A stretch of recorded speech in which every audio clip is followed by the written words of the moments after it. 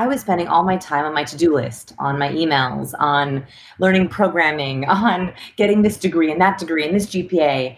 And what I realized is the reason I was so deeply unhappy and so lonely was because I was under focusing on the people connection. Plug into the minds of the world's cutting-edge innovators, visionaries, and thought leaders, rewriting the rules of high performance at work. It's your time to make an impact. I am your host, Jason Campbell, and this is Superhumans at Work, a Mindvalley podcast.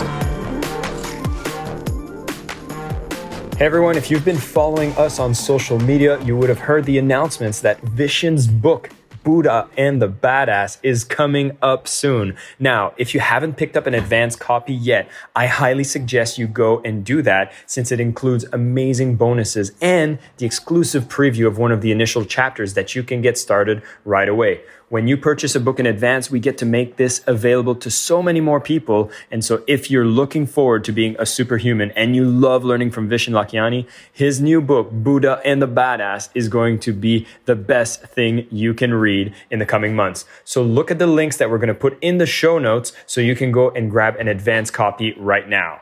Now, let's get started with our episode. Hi, everybody. This is Jason Campbell, and welcome back to Superhumans at Work. The guest that I have today, oh my God, this is going to be a mind-blowing episode because we are in a space where we're trying to become highly effective in the workplace. And a lot of the content that we've covered so far has been around productivity, but the key things that keep coming back is how to become a more effective leader. How do I communicate with other people? And there's an entire dimension in science behind how you can do that, which we're going to break down today. Vanessa Van Edwards is the author of the book Captivate: Use Science to Succeed with People. Now, the things that she has produced, I mean, you have her talks on YouTube that have been seen by over 20 million people. She has done presentations in some of the biggest companies in the world, such as Google, Facebook, Comcast, to just name a few. She does workshops at the Consumer Electronics Show, at South by Southwest, and her TED Talk in London has been raved about as well. I remember first discovering Vanessa by watching Impact Theory with Tom Billier and just being blown away by what are the things you can find just by changing your physical behavior to change how you behave with other people. But get this, through the research that she has put together, she has noticed that people with strong people skill average 29,000 more per year. Why is that? And can you command some of that additional income for yourself? We'll find out right now with Vanessa Van Edwards. Vanessa, thank you so much for being here. Thanks for having me. Now, Vanessa, tell us a bit about this journey. Like, how did you get into the science of people? Is this a regular discipline? What exactly do we mean about having science around people here? Gosh, I wish it was a regular discipline. So I like to joke that I'm a recovering awkward person. So I'm not a natural people person. And that's because I get social anxiety, I get nerves, just like now, I get stage fright. And so I always, growing up, hoped that I would just catch up to everyone. And it felt like I would walk into rooms and everyone else knew something I didn't. Somehow they were magically able to talk to people. They were able to be cool. They were able to have casual conversation. And I wondered, was everyone getting a book that I just didn't have? And that's when I realized that I was spending so much energy on my technical skills, on my job skills, on my creative skills, and very little on my people skills, ability to have conversation, my body language, my presence. And I discovered a profound truth that changed my life, which is that we are wired to connect. This is really important because back in our caveman days, we did not survive without our relationships. To be able to hunt and gather and stay safe and raise our offspring, we had to have community. And so instead of actually running fast is a secondary need to being able to have trustworthy relationships. That completely changed my perspective. And I started reading the science, and the science is very clear. We prioritize neural mechanisms for bonding. In other words, we have specific brain areas that are just there to bond. We have oscillators that look at our body in space. We have oxytocin production, which is how we connect and belong to people. We have mirror neurons, which is how we relate to empathy and connect with people. Our body actually prioritizes energy for these over running fast, seeing clearly, thinking strategically. And that blew my mind because I was spending all my time on my to-do list, on my emails, on learning programming, on getting this degree and that degree and this GPA. And what I realized is the reason I was so deeply unhappy and so lonely was because I was under focusing on the people connection. And so I'm so honored to be here today and talk a little bit about that side of things, because I think that we all need a little help with that. It seems to be the case. I mean, I hear that I think the number one fear in the world is things like public speaking, feared even more than death. And so having an understanding that we're designed for community, designed for bonding, why is it that we have these things like anxiety in social settings and fear of public speaking? You would think that if we're built for it, we'd be naturally good at it. What's going on? Okay, so that's such a good question. So I want to flip that on its head. And you're so right. You're like, wait, if we're wired to connect, why aren't we confident all the time? Like, why don't we just want to walk up to strangers and be like, hey, I'm Vanessa, will you be my friend if friendships help? So here's kind of what the psychologists say about this. It's weird if you don't have social anxiety. And the reason for this is because relationships matter so much that they make us nervous. We know that our first impression matters. Inherently, we know that our first impression matters so much that we have to get it right in order to make that connection. So the reason why we have social anxiety is because our relationships are so important, and it's because we care. We also have this very delicate balance of being both confident and relatable.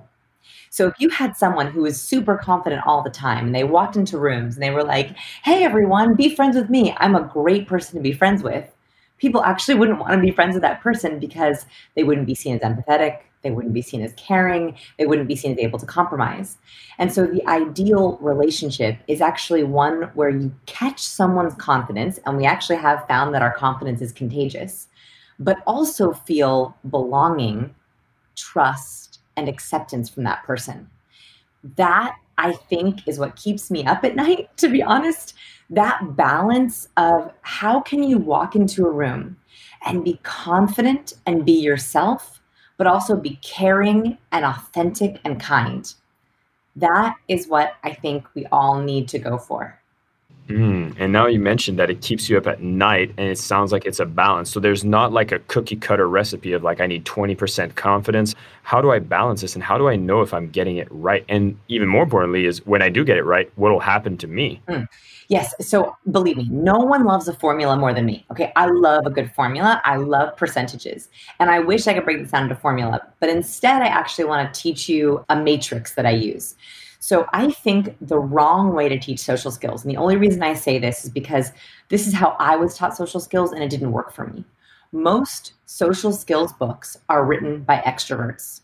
You have Dale Carnegie, you have lots of different folks who I won't mention their specific names. I feel like bad for calling people out, but you have a lot of extroverts who teach people skills, and they teach people skills as extroverts. They say things like, be more outgoing, say yes to more things, just talk to more people and be yourself. If you're an introvert or an ambivert, I'm an ambivert, so I'm in between introvert and extrovert, or a recovering awkward person, or you have social anxiety, that advice gives you dread. When you tell an introvert to be more outgoing, you're basically asking them to not be themselves. And in this way, you're setting them up for failure. If you tell an introvert, be more outgoing, they then have to be a fake version of themselves, or fake it till they make it, which, by the way, is my least favorite phrase in the social skill literature. If someone fakes it till they make it, okay, let's say that an introvert hypes themselves up, they learn lots of great social tools, they go to a networking event, and they fake being outgoing, okay? And maybe they make a couple of connections. Here's what happens. One, those connections don't feel good. They don't feel real because that person liked you for a fake version of you. So then you feel like the next time you see them, the next time you hang out, you have to perpetuate a fake version of yourself, which makes you feel inauthentic and drained and anxious. That's where anxiety comes from. You also leave that event needing 3 days to recover. I think there is a different way to teach social skills, which is how I teach social skills, which is that each of us have our own natural flavor of charisma. We used to believe that there was one flavor of charisma. It was the bubbly, outgoing extrovert. It was the life of the party. It was the person who could walk into a room and tell a funny story, and everyone was, asking for their phone number and thought they were the coolest person. That is one kind of charisma. But what we have discovered is there are many different kinds of charisma. If you ask people, who is the most charismatic person you know, and you ask them to describe that person, you'll see that there are powerfully quiet introverts. There are empathetic, caring nurturers. There are funny, witty, clever, but dark, pessimistic, interesting folks. There are the presidential, booming, outgoing personality. All of those people can be seen as charismatic. The key is they have to be leveraging their natural strengths. If someone who is not naturally extroverted tries to be a quiet, powerful introvert, that's not charismatic. And so what I want to help people discover is, what are your natural tendencies and how can you dial those up as opposed to fake it till you make it? I'm so happy you bash on that sentence. It's also one that I love bashing on because, yeah, it's in essence, it always will catch up to you. And I wanted to dig a bit more about how we have all these different types of charisma today. And I wanted to know, is it simply because science has caught up and started identifying this? Or is it because the way technology is today and the way we interact today has modified what we expect in a social setting? What's going on here? I think it's maybe a little bit of both. So the science, let's talk about the science. So people have been fascinated by personality science for decades, if not centuries. We've always loved thinking about different personality buckets. You might have heard of Myers-Briggs, you might have heard of DISC, you might have heard of Enneagram. None of those actually have been based in science. They have not been able to repeat those personality studies in a reliable way. The only personality science that is actually backed in science, and they can repeat it across cultures, across genders, across ages, is called the Big Five. And the nice thing about this personality science is it's very beautifully clear. And it begins to speak to these natural personality types. So the Big Five personality traits, and I go into them in depth in my book. If I could have written an entire book about just them, I would have. But I also had to talk about conversation, likability, and first impressions, body language, because those are my favorites too. So I only gave this one chapter, which is known as OCEAN. It's an easy way to remember it. Openness, conscientiousness, extroversion, agreeableness, and neuroticism. Every single person on this planet has those 5 traits, and you're either high, medium, or low in those traits. So I think what we're talking about is specifically one dimension. It's extroversion. In this research, they find there are certain people who are extroverts, certain people who are introverts, and certain people who are in the middle, which are called ambiverts. And they realize, introverts are not sitting at home alone, unlikable, with no friends. No, there are world leaders who are introverts. There are CEOs that are introverts. And that's when the science began to show, A, it's okay to be wired differently, and B, it might not be a choice. And this is where I think the science gets really exciting. And whenever I do a workshop, I start off all my workshops by saying, our personality is not a choice. They have found that about 50 to 70% of our personality is genetic. In other words, they can look at your DNA and identify specific genes that will talk to you about your personality. I'll give you a very specific example. There is a gene called DRD4. DRD4 is the gene that dictates your dopamine. People who carry long versions, is this too sciencey, by the way? Is this too boring? I'm excited. I've never heard about this before, so please continue. So I'm a little obsessed with DRD4 because I think that it's actually like our operating system. If you think about computer operating systems, I don't know why it actually hasn't been publicized more. I'm working on getting it out there in this kind of podcast, which is wonderful. So DRD4 dictates how we express dopamine. Very simplified, dopamine is the pleasure chemical. And that is very simplified. It's actually a very interesting little chemical, but it makes us feel excited. It makes us feel like we want something. It motivates us to do things. They found that people who carry the long form of DRD4 produce different types of dopamine or different amounts of dopamine to different stimulus. And they found that 1 in 5 people carry this long version. Specifically, if you are one of these 5 people, you are more impulsive, you are a risk taker, you are more outgoing, you seek social experiences. They can predict how many sexual partners you've had. They can predict how many tattoos you've had. They can predict your addictions. And that's because 1 in 5 people who carry this long form are literally wired to seek dopamine all the time. And so I believe that a lot of the most charismatic people that we think of traditionally are those 1 in 5 people, which means you're comparing yourself to a super outgoing, super witty, super extrovert when you might not carry the form of that gene. And so I say this because I want you to give yourself permission and love and self-compassion that if you don't want to go to the bar that everyone is going to, if you dread going to big birthday parties, if you don't want to go to the networking event, that's okay. It actually might be chemical. It's not necessarily a choice. I'm so happy that we went into this science field that I'd never heard before. And for everybody listening, what we really wanted to drill at the beginning here is understanding how there are important differences on how you can show up with someone that can actually have amazing social skills. And knowing that it's way beyond being that bubbly person that shows up, being you seems to be much more important. It's really what you want to focus on. And this is really where I wanted to take this, Vanessa, is like, I see the science, I understand there's different types. I feel like I need to identify a bit more about what my type is. And maybe have a bit of tools that I could start using now that I understand this. What should I work on? Is it more of my self-awareness socially, or are there just tips and tricks I should apply? Like, what do I do in the workplace? Sure. So I am a high conscientious person. So when you think about the personality traits, one of them is conscientiousness, which is your approach to details. I'm very high conscientious. I love details. I alphabetize for fun. I love to-do lists. I put things on my to-do list for the simple pleasure of checking them off. So I'm going to give you a high conscientious approach to this. And if you're listening and you're also high conscientious, it's going to give you like the tickles. You're going to be so excited. If you're low conscientious and you're listening, I want you to just get the general idea. You don't need to follow it to the letter, right? So I honor both of our traits. So I like to do social tracking. I think the most powerful way for highly effective people to leverage their charisma is to actually truly and deeply understand their triggers. And this means taking some social tracking. This is not that hard to do, but it does take some approach to detail.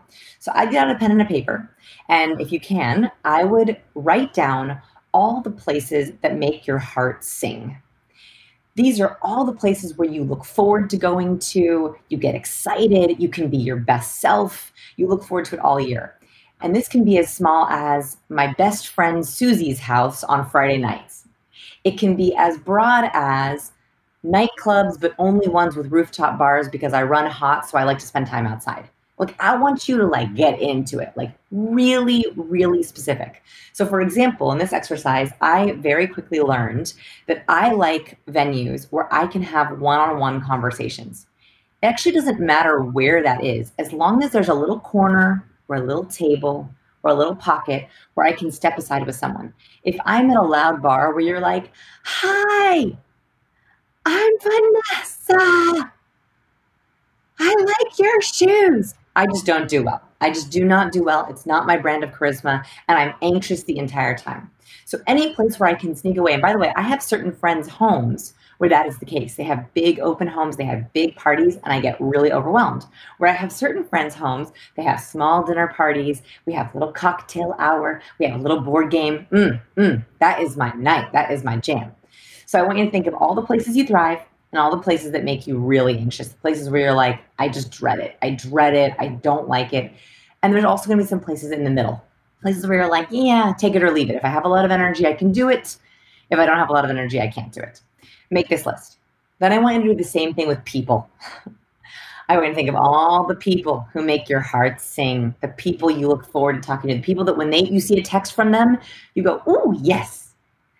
And then I want you to think of the people who you dread, the people who you're like, "Oh no, not a text from that person." They just give you the cortisol, that stress feeling. And then I want you to think of all the people that are in the middle. I want you to look at this list and I want you to spend a couple of days adding to it until you feel like it's really, really complete. And then your goal is to open up your calendar. Now, I think you can tell everything about a person by their calendar. People give a lot of lip service to having authentic relationships or building connection. And then when you look at their calendar, it's all work. You see no time and space for social connection. Or people who talk about self-love, meditation, and work-life balance. And they look at their calendar and you see no self-love time, no time for themselves. So I want you to make your calendar reflect your social goals. If your social goals are low on your list, no worries. Maybe you have one really great social thing a month. That's enough for you. If social goals or social skills or connection or belonging or reputation or networking is high on your list, you should have one thing you love every week. And I want you to say no to one thing you dread every week. And that might mean some jiggering. That might mean some offending some people. That might mean setting some boundaries. And then I also want you to begin to optimize the amazing people in your life. Text them more. Tell them you care about them. Set up dates with them. Set up rituals with them. And then I want you to begin to set up distance between the people who drain you. Text them less. Say no to them. Give them boundaries. Make it shorter. Everything you can do to distance the people who drain you and bring the people closer who give to you. That's slow, but it works. I can see how powerful that is. I mean, I feel like everybody has that one person that's in their life and they don't understand why they keep them close because they drain all of their energy. But I have to ask, a lot of people might be listening to saying, wow, this is great, but the person I dread right now is my boss. What do I do? I could write an entire workshop on minimizing your boss. So here's the good news is that's a great question because there are ways to do it. It takes finesse, but it's totally possible. So this is called managing up. And I'm all about the concept of managing up. This is the ultimate people skill, right? It's being in a relationship with someone that you have to be in a relationship with, maybe a parent, maybe a sibling, maybe a boss, maybe a colleague, maybe a roommate. Like you can't change it for that period of time, but how do you manage that relationship? So there's a lot of ways to this, but I'll list the easiest one to start with, which is setting up with them the way that you like to communicate. So the biggest problem I see, and we have thousands of students who go through our programs, when someone has a boss problem, it's usually they have a different way of communicating. The boss likes to pop by the office, whereas you like to email. The boss likes to brainstorm all the time or throws random tasks on you when you're not even ready for it, and you're more of a prepared person. So I would actually sit down with them and have a reset kind of conversation. Blame me if you want, give them my book, I don't care. Say, hey, I was working on myself, fill in the blank. I'm working on my people skills. I'm working on my communication techniques. I'm working on my productivity. I'm working on my sales techniques. Fill in the blank for whatever is going to resonate with your boss. Okay. So whatever they're going to be like, oh, you're working on that? Wonderful. So I'm working on my XYZ skill. And one of the things I want to do is I want to clarify all the communication in my relationships. My relationship with you is one of my most important relationships. This is really critical. So you're starting with something that they're going to respect, something you're improving. And the second thing is you're sitting down with them because they're important to you. Doesn't mean you have to like them, but they're still important to you. They're your boss. I wanted to sit down with you as one of the first people I talked to because my relationship with you is incredibly important to me. I want to make sure that we are on the same page. I want to make sure that we are super clear. I want to make sure that you respect me and I respect you. And so I wanted to actually start with you. Can I ask for your help? So this is the third thing. Okay. This is really, really important. You are not telling them what you need. You're asking them for their help. And that's critical with a difficult person. Can I ask for your help? I am really struggling with, and then you're going to vulnerability share. What are you actually struggling with for you? Not them, but for you. And then how can they help you with it?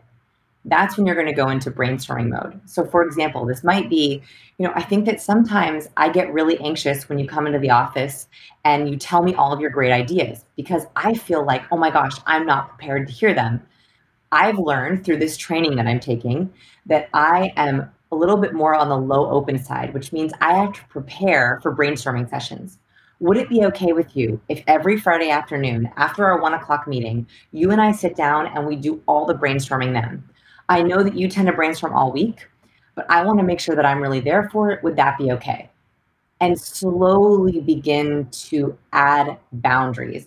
What you're really doing is adding boundaries. That's what you're really doing, but you're doing it in a way that's respectful, that's asking them for help, that's really authentic, and it's not assigning blame.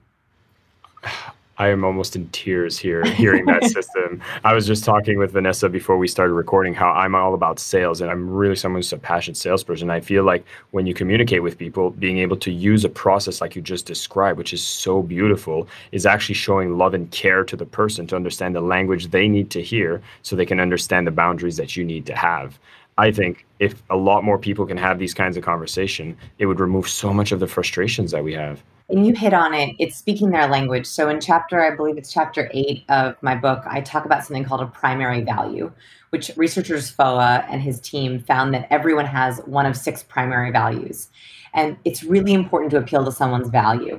And so you have to actually identify what your boss's primary value is and speak to it. So that's also a deeper layer if you really want to get advanced with it, is how can you also speak to their value language? And I find that once you find someone's value language, so much about them clicks into place. Vanessa, we've covered so much amazing things that are so applicable for the workplace and every situation in life. And what's funny is that I actually know you and discovered you a lot for the work that you do through body language. But here we are in an audio podcast, so nobody can actually see us. But maybe we could just end this with maybe 1 or 2 things that we should be aware of from a body language perspective, maybe on ourselves or when reading other people, that can give us that little edge when it comes to working with people.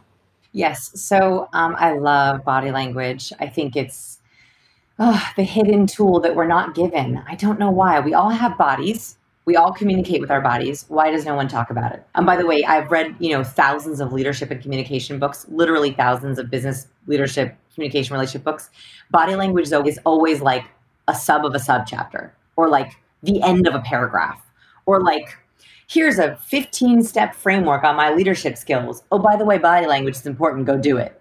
So body language. I could talk about it for a long time. The most important thing that you want to realize is that the more space you take up, the more contagious you are. And there is a spectrum here. You don't want to actually walk into rooms like a giant monster with your hands up, but we are very attuned to someone's spatial requirements. Specifically, not just like hands on your hip, traditional power pose. That's okay, but actually that's quite socially aggressive. Like standing with your hands on your hips and your feet very wide. It's okay to do by yourself, but in a business setting, it's a little bit odd. If you've ever tried it, it doesn't feel like it quite fits. So actually the skill that I like to teach, which is very simple, is the distance between your earlobe and your shoulder. Bizarre distance, right? But think about it this way. So when you're really anxious, so right now, put your shoulders up as far as they'll go and squinch your head down. So almost your shoulders are touching your earlobes. This is how little kids stand when they're anxious, right? You have really little space. So I'm doing it right now and my voice kind of goes down. I lose a little bit of volume. I sound more questionable. And the moment I put my shoulders down and I lift my head up, I get space. That indicator, it indicates so much about your confidence. It affects your vocal confidence. It affects your physical confidence. It has you take up more space in a very natural way, right? As opposed to like standing in a huge power pose where everyone's like, weird, superwoman, why are you standing like that? So what I would just think about is when you're on phone calls, when you're on video calls, when you're in an office, when you're sitting at a conference table, just think, are my shoulders down and back? Is my head and my ears up and away? If you can think of those 2 things, that's actually the most important thing you can do for signaling confidence with your voice and your body. Wow. Vanessa, you've shared us so many dimensions around people, understanding them. Back with the science, we went even into the DNA technicalities of it. And this is just the tip of the iceberg. For anybody who's just gotten so engaged within this conversation, definitely go and pick up Captivate, The Science of Succeeding with People, and have a look at Vanessa Van Edwards' company, which is The Science of People. And Vanessa, please confirm it is thescienceofpeople.com? So scienceofpeople.com. Scienceofpeople.com. And so for everybody listening, we really covered a lot of ground here, but in essence, the idea of someone being a socially successful person has gone beyond just the idea of someone who walks into a room with a lot of confidence and bravado. There's so many different types of ways that you can show up. And the best part is it's showing up as yourself. We talked about how a lot of these personality assessments might not be the most scientific thing, but the big 5 are an important aspect that you'll want to get a bit more awareness about for yourself, because once you start understanding where you are, then you'll start understanding what are the social settings that are best for you.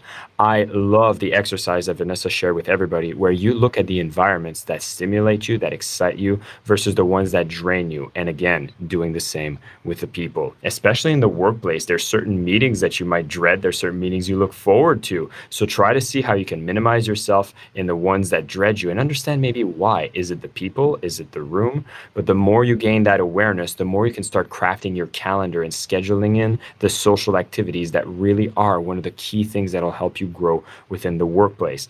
And even if you have maybe a colleague that you have to work with on a project, or a boss that you have to report to that seems to not respect your boundaries and your needs when it comes to the way that you prefer to communicate to be the most effective possible, managing up is a powerful tool. And I'm so glad Vanessa spoke about boundaries, because this is something that really removes the tensions, something that you need to declare for yourself. And again, beyond the workplace, can be applied to the family members that actually you might have struggles with, or any other part of your life, maybe in relationships, where again, this idea of understanding ourselves, understanding people is so critical to making us be amazing at walking this earth, where we're all trying to figure things out, and all of it is just a beautiful thing. I also love this final tip that is so practical. So if you're listening to this and you're on a way to work, I mean, I lit up myself right when I started bringing my shoulders down and my ears up. My voice got even more expansive. I'm getting more energized, and I'm doing this at 4:30 in the morning. And so the moment I started applying this, I felt a new wave of energy. Try this today. Show up in the office with maybe a little reminder every 5 minutes. You could even set a timer where you get a little buzz saying, hey, where am I on my shoulders and the earlobes distance? I had never thought of this before. And these are just some powerful things you can apply right away. And again, if you want to go dig deeper, do check out Vanessa Van Edwards. Find her on YouTube, find her on her website, go buy her book. She is an amazing woman that's really bringing this science forward, which I know is going to help so many people succeed and thrive in the workplace and every area of their lives moving forward. Vanessa, thank you so much for coming on the show and sharing this amazing knowledge. And everybody listening, thank you so much for tuning in. Thanks so much. My name is Jason Campbell, and this is Superhumans at Work, a Mindvalley podcast.